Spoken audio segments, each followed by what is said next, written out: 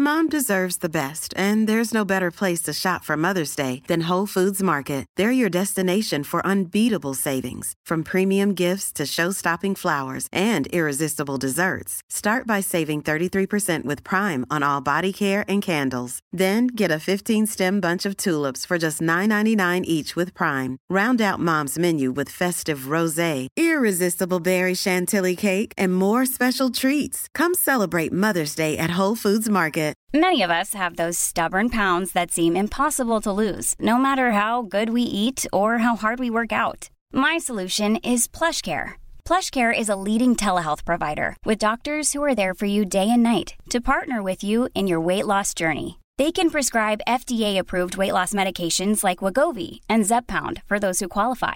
Plus, they accept most insurance plans. To get started, visit plushcare.com/weightloss. That's plushcare.com/weightloss. Quality sleep is essential. That's why the Sleep Number Smart Bed is designed for your ever-evolving sleep needs. Need a bed that's firmer or softer on either side? Helps you sleep at a comfortable temperature? Sleep Number Smart Beds let you individualize your comfort, so you sleep better together. J.D. Power ranks Sleep Number number 1 in customer satisfaction with mattresses purchased in-store. And now, save 40% on the Sleep Number Limited Edition Smart Bed for a limited time. For J.D. Power 2023 award information, visit jdpower.com/awards. Only at Sleep Number stores or sleepnumber.com.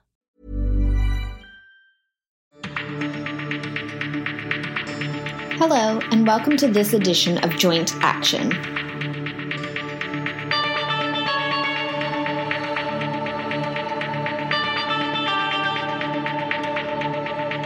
This podcast is dedicated to all those out there who have osteoarthritis, aka crumbly joints. On the show, we unpack the truth and demystify the myths about the disease and its management. If you have joint pain and want to know more about how to manage it from the world's best experts, you have come to the right place. Without further ado, it is time to welcome your host, David Hunter. This week, we have the privilege of discussing what is osteoarthritis. And we are joined by none other than Professor Chris Little. Chris is a qualified veterinarian and has expertise in all types of osteoarthritis, but particularly animal models. And his research interests focus on defining the biochemical and molecular mechanisms of joint pathology in osteoarthritis. And he's recognized internationally for his expertise in the development and use of animal models in both bone and joint disease. So, welcome, Chris. Thank you, David. It's a pleasure to be here. Now, just getting started, if you had to describe yourself in 5 words, what would they be? And you know me well enough to know, David, that 5 words is never enough to talk about myself. And there won't be enough hand-waving associated with it. I think I'm going to do it in the context of this podcast and the question that we're looking at in my work. And so in that space, and some of it crosses over to regular life, I would probably describe myself as passionate. I'm going to combine 2 words into one since you've only given me 5, which is insatiably inquisitive, thoughtful, dedicated to what I do, and lastly, maybe lucky in the context of being able to do what I do. It's a lovely, great privilege to be able to work in this space. Yeah, I appreciate your honesty and obviously having the privilege of knowing you. Appreciate your accuracy with some of the descriptors as well, because I think most of what you said there is very accurate. And so, as I said at the outset, this particular episode is on what is osteoarthritis, which is obviously key and central to a person's understanding of what osteoarthritis is. So if you had to tell me in lay terms what osteoarthritis is, what would you say? I think, I'm not sure how lay this is, I think it's a disease of joints that results in their dysfunction and associated pain and disability. I think that's in a context, that in a nutshell, I think is what it is. And what, if you could just expand a little bit on what you mean by dysfunction. Yeah. Okay. So I guess the things I would say is those joints can be anywhere. So often we think of specific joints, but that could be hands, hip, knees, spine, anywhere where you have a joint, and a joint is, in my simple terms, is simply a space where two bones meet. And we have bones, I'll go all the way back to biology. We have bones basically to give us solid bits of tissue to hold up the floppy bits that we need, and to enable us to move around. And if you just had single struts of those solid bits, it wouldn't be a very efficient way to move around on stilts. So we need those bones to move relative to each other. And joints have developed over eons, decades, thousands of years to enable that to happen in the most efficient way. And so a dysfunction of a joint is I guess, when that joint ceases to work properly to enable that function we talked about, that almost frictionless movement of those bones relative to each other to occur. And yeah. Fantastic. No, I think that's a great explanation. And just digging into osteoarthritis a little bit more, a couple of concepts that are often bandied around are this is a disease and this is an illness. Yeah. Can you help us to understand a little bit about the differences between those two descriptors? As I would think about it, the disease is the pathology, the abnormality that happens in that joint itself. So if I think the disease of a joint is a progressive failure of that whole joint as an organ. And so I think of it a bit like other diseases or systems or machines, is that you can affect some parts or components of it more than others, and that might be different in different joints and different individuals. So my analogy is an engine. And so that engine's got a whole bunch of moving parts, and we want it to function well. And it can either dysfunction, it might be misfiring, not working quite well, or it completely fails. So you can have an engine that just won't turn on and won't work. And in some cases, that can be because of a faulty carburetor or air intake or the oil pump or the fan belt, the spark plugs, all of which can give you dysfunction of that engine. It's not running well.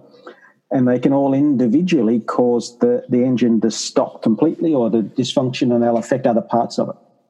And so if I take that analogy in a joint, a disease of a joint would be dysfunction of or abnormality in one or more parts of the joint. And so I said a joint was two bones that need to move relative to each other. So you've got the bones. They're covered on the end with this softer tissue called cartilage that enables the bone ends to slide across each other. A bit like an engine, it's encapsulated surrounded by soft tissue, and it's lubricated by a special fluid that's kept special by the cells that surround it. And in some joints, you've got other bits, wedges in there that hold the joint apart, ligaments. And all of those have to work together in a normal joint. And any one or all of those can be affected disease-wise in a joint. So you can have change in any one of those. And then the illness, so that's the disease, and that's the stuff that I study, you study in different ways. So we could look at disease grossly. We could look in a joint and see the cartilage is eroded or the ligament's broken or the meniscus is torn. So a surgeon might do that, and you might look with imaging, MRI or X-ray, and see changes. And in the lab, I might look at the cells or the molecular change even and see that disease. And the illness part of it is, what's the consequence of that to the entire individual? As a vet, that might be a dog or a horse or a cat. And as a rheumatologist, that would be a patient with osteoarthritis. So the illness is the consequence of that disease that's going on, that change in the joint. And that is about the pain, the inability to use that joint properly. So it's the consequences of what you feel for that joint, and it could also be broader than that. So your joint may be dysfunctioning, and that pain may be a problem, and that might lead to further illness more broadly. So you might be anxious because of it. You may get depression. You can not walk around so well, so you can't exercise, so you now gain weight. All of those are the illness, the consequence of the disease that's happening in the joint. Brilliant. Yeah, it's a fantastic description of both of those concepts. And I guess the importance of describing and understanding those two is that the disease, the pathologic change, if you want, in some of those structures is not necessarily one and the same as the illness. And whilst a person may have one or more broken parts in an engine, using the analogy that you used, it doesn't necessarily mean that they're going to present with pain, disability, and the other features that may go along with the illness. Yeah, absolutely. Yeah. Now, historically, there's been a lot of different terms that have been used to describe osteoarthritis, including one that's called osteoarthrosis. And so they've tried to remove the itis from the descriptor. Are joints inflamed in osteoarthritis? The simple, banal answer to that is yes. I guess the nuanced answer is potentially to different degrees in different people and different joints at different times within the one joint. So inflammation can wax and wane. But I think we've come full circle, and we've come all the way back to using the itis term, which means inflammation for osteoarthritis.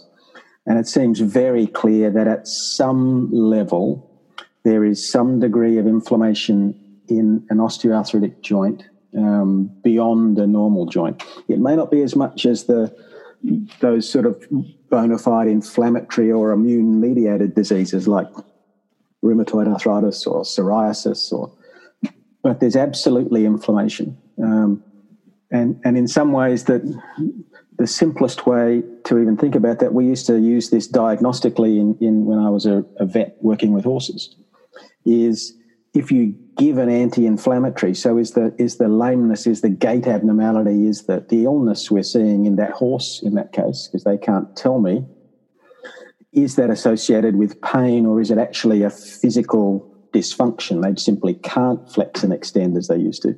So we would give an anti-inflammatory drug. We would give aspirin or ibuprofen. And that makes a difference. And it still makes a difference to most people to some degree with osteoarthritis. So you're better at that answer than I am. So in very simple terms, that tells you that there is inflammation somewhere associated with osteoarthritis. Yeah.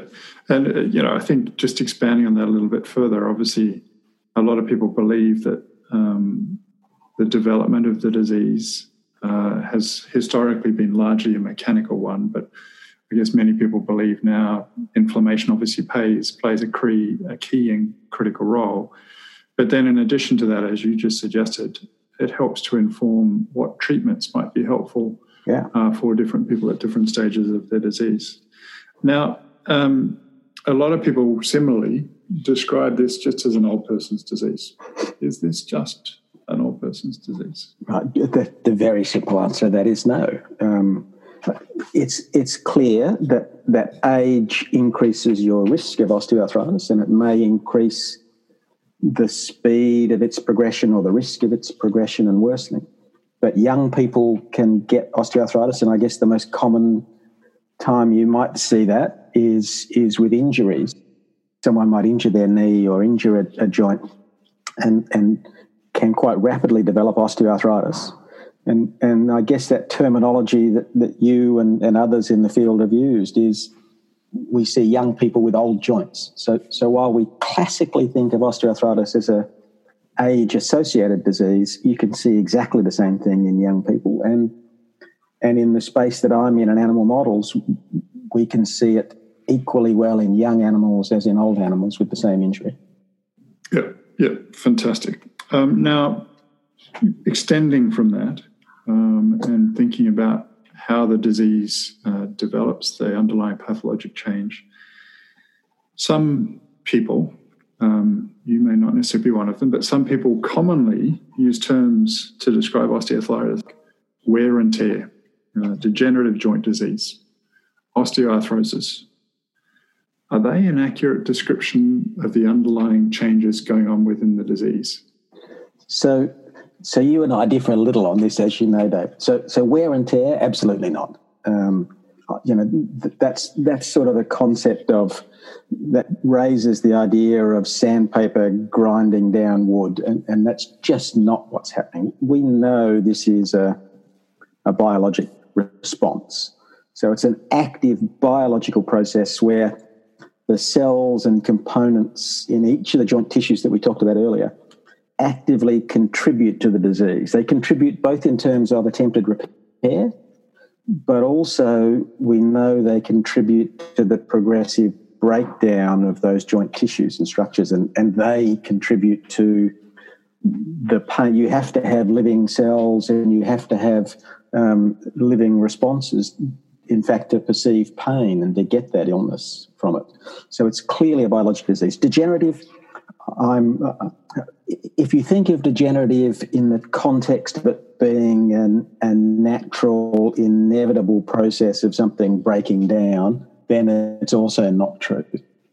If you use the Oxford Dictionary, which is simply that it is a progressive breakdown and a progressive destruction, then I think it's fine, because that can still be biologically driven. But it's clear that this is an active disease. And one of the reasons I'll go back to the work that I do. So if we induce an injury in an animal that we would see in people, so a footballer might break their cruciate ligament, and if we do the same thing in an animal model, and we'll talk about those later, then they will get osteoarthritis.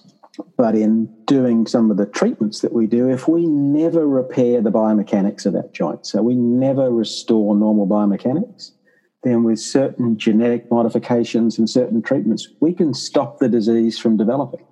So that tells me that the biomechanics is still abnormal. It's still trying to do the wear and tear phenomenon. And yet, biologically, if we stop those cells from responding, we can stop the disease from progressing.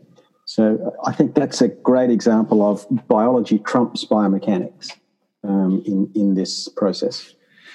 Yeah, and I think just to understand the potential difference here is when I hear the word degenerative, I hear some age-related connotation. Yeah. And consistent with the answer to your previous question, this isn't just a disease of old people, and every joint still has some capacity for repair, even those that are most old and most destroyed.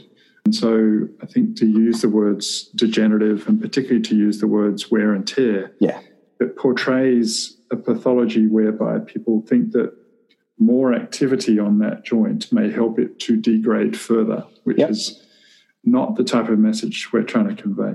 Yep, I agree wholeheartedly. Now, what we might move on now is just talk a little bit more about your work. And obviously your focus in large part, and I'm probably simplifying it, is on animal models of disease. Can you describe the most common model that you study and how that might or might not relate to human disease? Yep. And maybe I'll sidetrack quickly up front, which is because it can be a contentious issue for people, which is in using animal models of any sort of disease in research and to look at human medicine.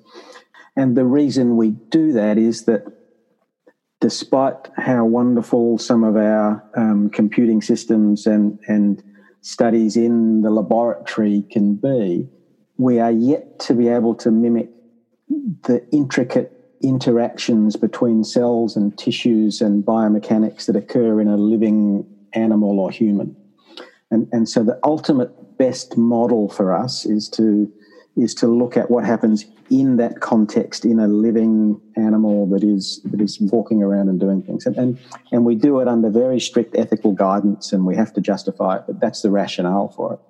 So then within the animal models of osteoarthritis, far and away our most common one still is models of joint injury. So these mimic very well the injuries that we see in people. So I talked earlier about breaking the ligament, your cruciate ligament in your knee that we see footballers and netballers and all sorts of people do, tearing the meniscus, the little other wedge-like structures in your knee.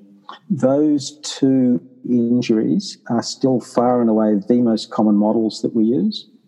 There's a lot more work being done these days with spontaneous age-associated models, so just allowing animals to age naturally, and or adding in having animals that are overweight, fed high-fat diets and obesity. So age and obesity-driven are also increasing in their use, but far and away the most common is injury. And this is just digressing for a second, but when we think about the risk factors for why a person might develop disease, overweight and obesity is usually the single most important factor, followed by injury, and other tthen factors play important roles, including age, gender, genetics, occupation. And we can model those really nicely. So in fact, when we do, for example, an injury model, we know that if we do exactly the same injury in an otherwise young, healthy animal, mouse it might be, versus an older, obese or female, sometimes versus male, then the disease is more rapid, more severe, more progressive if you're older, if you're obese. So that mimics exactly what we see in people really nicely. So we try and have our models modelling the human disease. And I think one of the things you asked about translation is, I think one of the traps we've fallen into is to consider that osteoarthritis as a single disease entity, that while all roads lead to Rome, they can take different routes to get there. And so if the end stage is this disease joint that we can see, you get there in different ways. So an injury-induced model may not have, in fact, we now know it doesn't have, the same underlying cell molecular drivers of disease as osteoarthritis that develops with age or osteoarthritis that develops with obesity.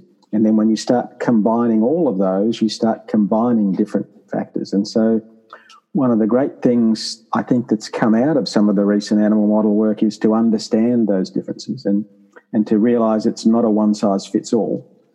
It really matters what drives it and how you got there, not just for the pathology, the disease, but we also think now for the illness. So what's causing your pain in a given joint? The molecular pathology of that pain might be different pathways if it's an obesity-driven disease versus an injury-driven disease. And that's a relatively new concept for us, and it probably explains some of our failures over time in translating what we've done to people. Yeah, and I can't emphasize enough and echo what you were saying before about the fact that people do get to osteoarthritis through different paths and the different, what we call phenotypes, that delineate why a person might get to osteoarthritis. You have a wonderful ability using the models that you study to try to delineate those a little bit more clearly than we can in humans, where oftentimes risk factors for why a person might get disease are not single risk factors in one individual. They may have a family history and overweight or obesity, or they might have a joint injury and an occupation that places them at greater risk. And one of the other things I've always admired about the work that you do, and you've emphasized this to me on a regular basis, is that you've cured osteoarthritis lots and lots of times, and something that I would love to be able to do once in our human models. But why have you been so successful in curing animal osteoarthritis? But what's the rate limiting step to getting that to happen?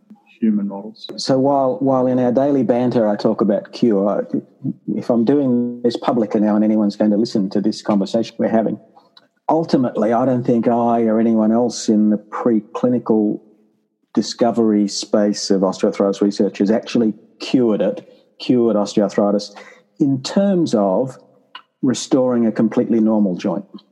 I think we can certainly delay the onset, we can delay the progression. We might even be able to halt the progression of the disease. But I don't think anyone yet has then had that joint turn back to a normal joint. And that's, I guess, ultimately a cure. And again, I keep talking about disease, and you mentioned it earlier. A lot of those cures, those halting disease progression, successful therapy, let's say successful treatment of osteoarthritis rather than cure at this stage, have been focused on the disease, the pathology in the joint, and they haven't necessarily, therefore, also had concurrent improvement in the illness.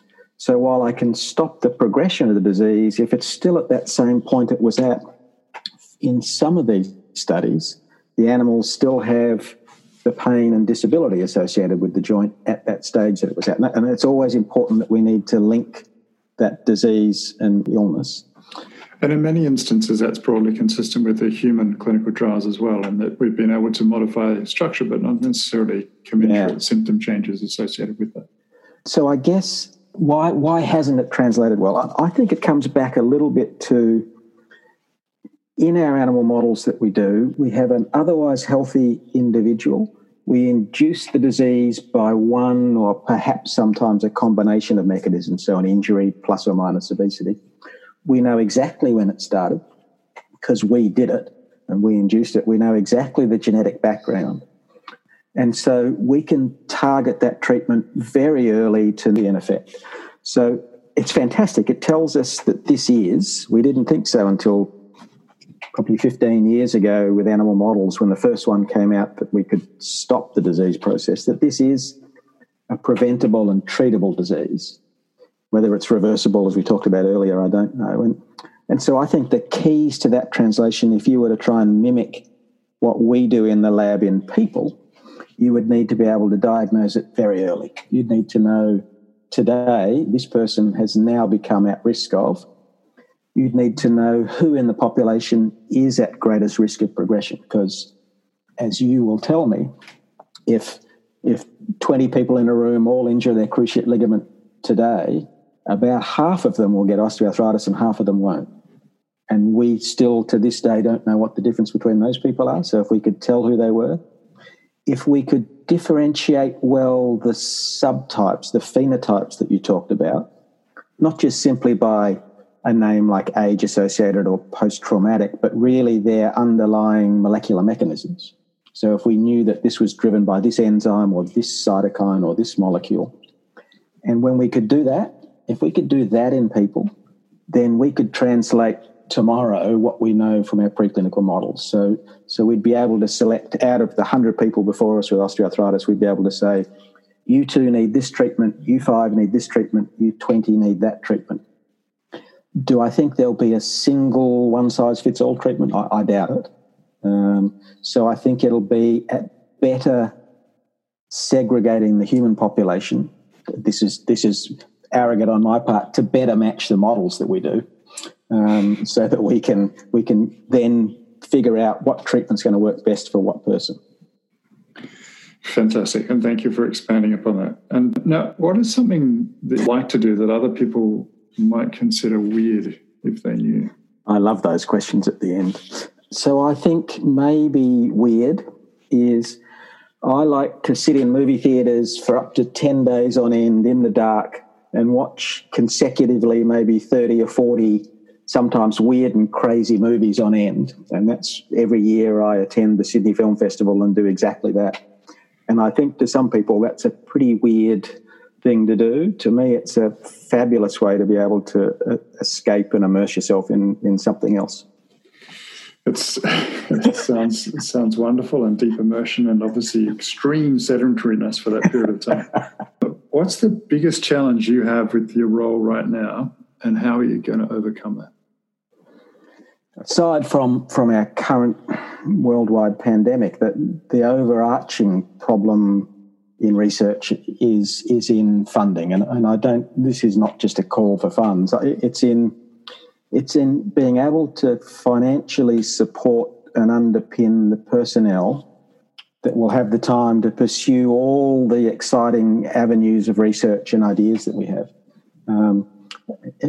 Funding is tight everywhere, and when you have to then cherry pick up front which things you're going to pursue, it's very easy to put your bias, and so you go with the status quo and what's safe and comfortable, and I don't think that's how you make great discoveries and changes. So it's really about being able to pursue everything that we have as an idea, and that sadly that comes down to having enough time and personnel, and that comes down to funding.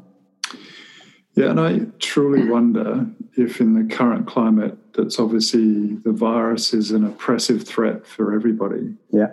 Whether people will recognise with greater insight and thought and forethought the importance of ongoing investment in research. Because I think what we're facing now in many ways is preventable, and with clear identification, research, and appropriate investment, we could have handled this a hell of a lot differently. Yeah, I think we could have handled it differently. Remarkably, I think we will have I'm very optimistic. And I think the fact that there were already people who had done a lot of research in SARS and MERS and the preceding things, that some of that basic research that wasn't necessarily needed for those because they had different disease courses and were able to more rapidly run their course. I think we're very rapidly going to the speed with which the developments of vaccines, different vaccines, potential treatments in this space, I think is going to be extraordinary.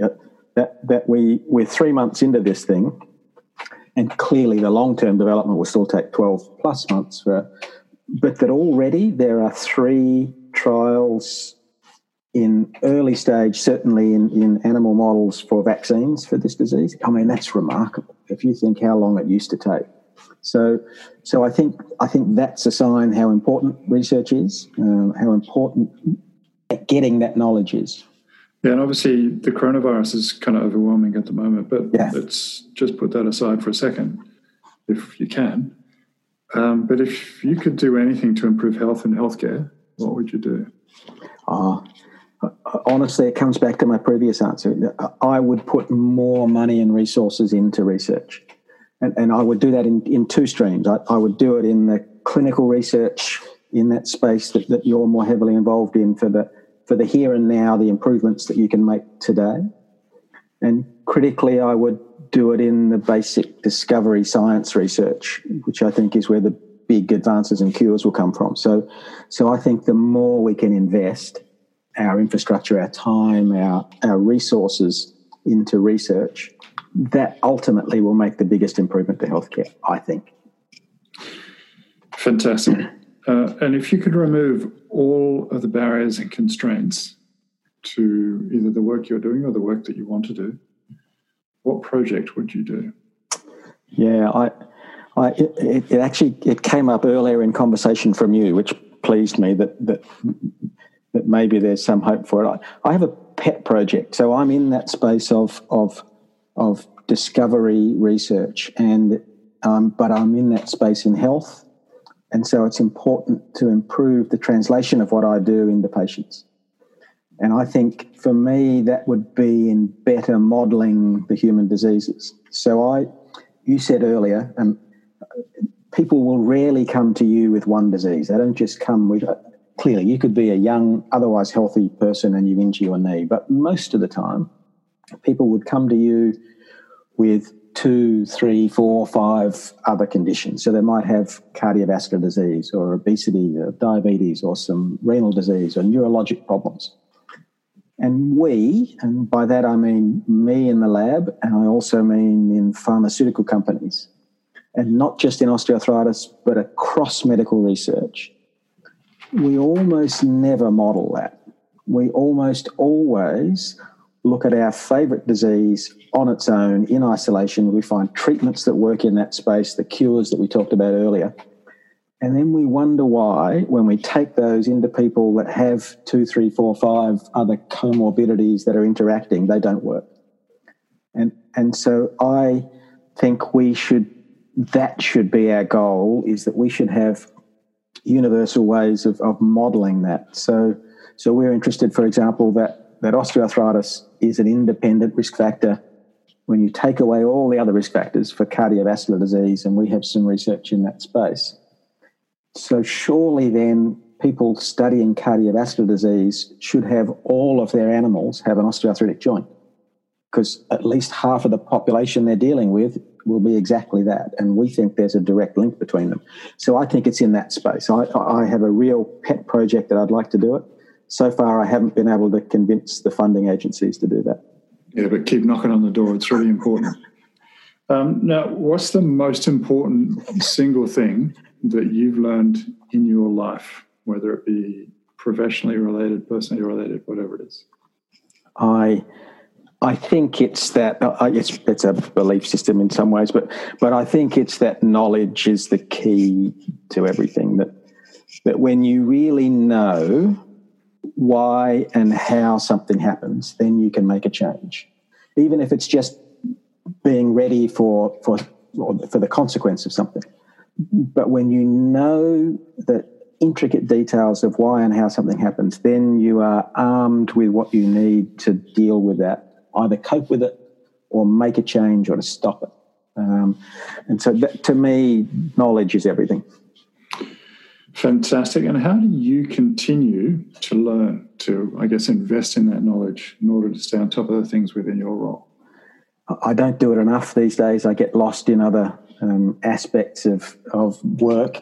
But I think you keep reading everything that's available, you keep listening to other people, and you don't get caught in the trap of thinking you already know it all, because you absolutely don't. And that's the key.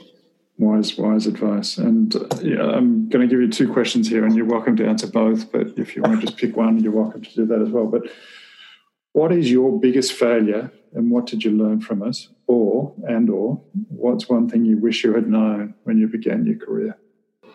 I think I'll do the biggest failure because that's easier. There's plenty of failures to look at. And I think my biggest and ongoing failure is really in managing my time. So in being excited about all sorts of things, I don't manage that well. And that has consequences not just for me, but for the folks that work with me. So they suffer because of that. If I don't manage my time well and deal with what they want to do. So I still think that's an ongoing thing. I wish I did better. Yeah, it's important professional advice, I think, for anybody. But what in this interview, what should I have asked you that I wasn't smart enough to ask you about? I don't know. I guess why is it that I do what I do? Maybe, and that's that sort of. Am I driven? What drives me to do it? And the true answer to that is the one that I said up front to your first question. The true reason I do what I do is my insatiable thirst for knowledge and understanding about how and what and why things work biologically. And a great side benefit of that is that should improve how we can manage and treat disease. But it's really, my dirty little secret is I just love understanding why stuff works. And that's really what drives me every day to get up and to do my reading and to talk to you on podcasts. And that insatiable curiosity is something that I love spending time with you on. But do you have any favourite stories from your work life that you're happy to share? I think for me, it's when I get, this is going to be a generalisation, but I think for me, it's when I get to see the joy and pleasure in other people's faces that I recognise in my own when they get that same thrill of doing some research and being so lucky. The great thing that we get to do in research is every day you have the opportunity to see something that no one else has ever seen. For the very first time, you can see something. And that's an extraordinary thing to feel when you see that. So that's my insatiable thirst. And when I get to see someone else in my group, a student or a postdoc or someone, have that sudden moment of discovery and joy at doing it, that's one of the favourite things I love to see. Yeah, and I share that with you. Where can our listeners connect with you online if they wanted to? Probably the simplest places, because all of my contact details are there, would be one of three websites. Sydney University, look up my name, Sydney University. All of my contact details are there, email, telephone numbers. Same for the Colling Institute, where I work at North Shore Hospital. The Colling Institute website has that detail. And the Institute of Bone and Joint Research website, I think, also has that. So those are probably, any one of those, you'll find a contact for me, and I'm happy to respond to any questions. And in closing, if you could have a billboard with anything on it, what would it be and why? The more we know and the more detail we know it in, the closer we'll be to understanding and a cure. And you're welcome to have as your parting words of wisdom, but if you have any other parting words of wisdom for our listeners, don't hesitate to share them.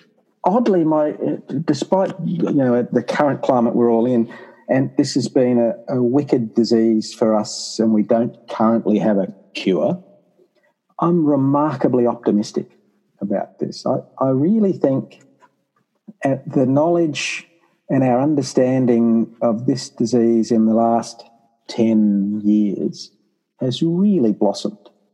And so I'm incredibly optimistic that we will find ways to both treat the disease and the illness. I share your optimism, and that's why I come to work every day. And I think between us, we are making a lot of difference. So I want to thank you very much for your time, your enthusiasm, your ongoing curiosity and energy. It helps to drive me and a lot of the work that others do. But that's all for this episode. And so between now and next time, please do take care of yourself, stay strong and stay active. And for all of those listeners, join us next time when we're talking about further matters related to osteoarthritis. And thanks very much for listening. And thanks, Chris. Thank you, David. Pleasure.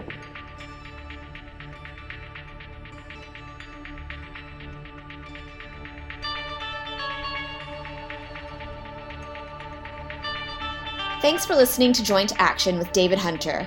If you like our show and want to know more, check out www.jointaction.info. Don't forget to subscribe to the podcast and share it with your friends and family. And please leave us a review on iTunes or your favorite podcast platform. If you have any questions, you can email us at hello@jointaction.info and follow us on Twitter @jointactionorg. This podcast was hosted by David Hunter, edited by Vicky Duong, music produced by Jordan Hunter.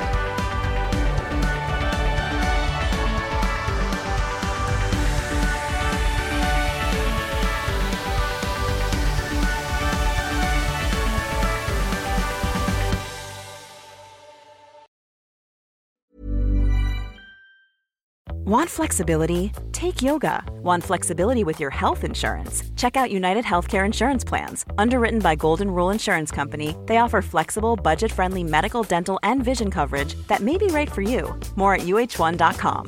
Mom deserves the best, and there's no better place to shop for Mother's Day than Whole Foods Market. They're your destination for unbeatable savings, from premium gifts to show-stopping flowers and irresistible desserts. Start by saving 33% with Prime on all body care and candles. Then get a 15-stem bunch of tulips for just $9.99 each with Prime. Round out Mom's menu with festive rosé, irresistible berry chantilly cake, and more special treats. Come celebrate Mother's Day at Whole Foods Market. Hey, it's Paige DeSorbo from Giggly Squad. High quality fashion without the price tag. Say hello to Quince. I'm snagging high-end essentials like cozy cashmere sweaters, sleek leather jackets, fine jewelry, and so much more. With Quince being 50 to 80% less than similar brands. And they partner with factories that prioritize safe, ethical, and responsible manufacturing. I love that. Luxury quality within reach. Go to quince.com/style to get free shipping and 365-day returns on your next order. Quince.com/style.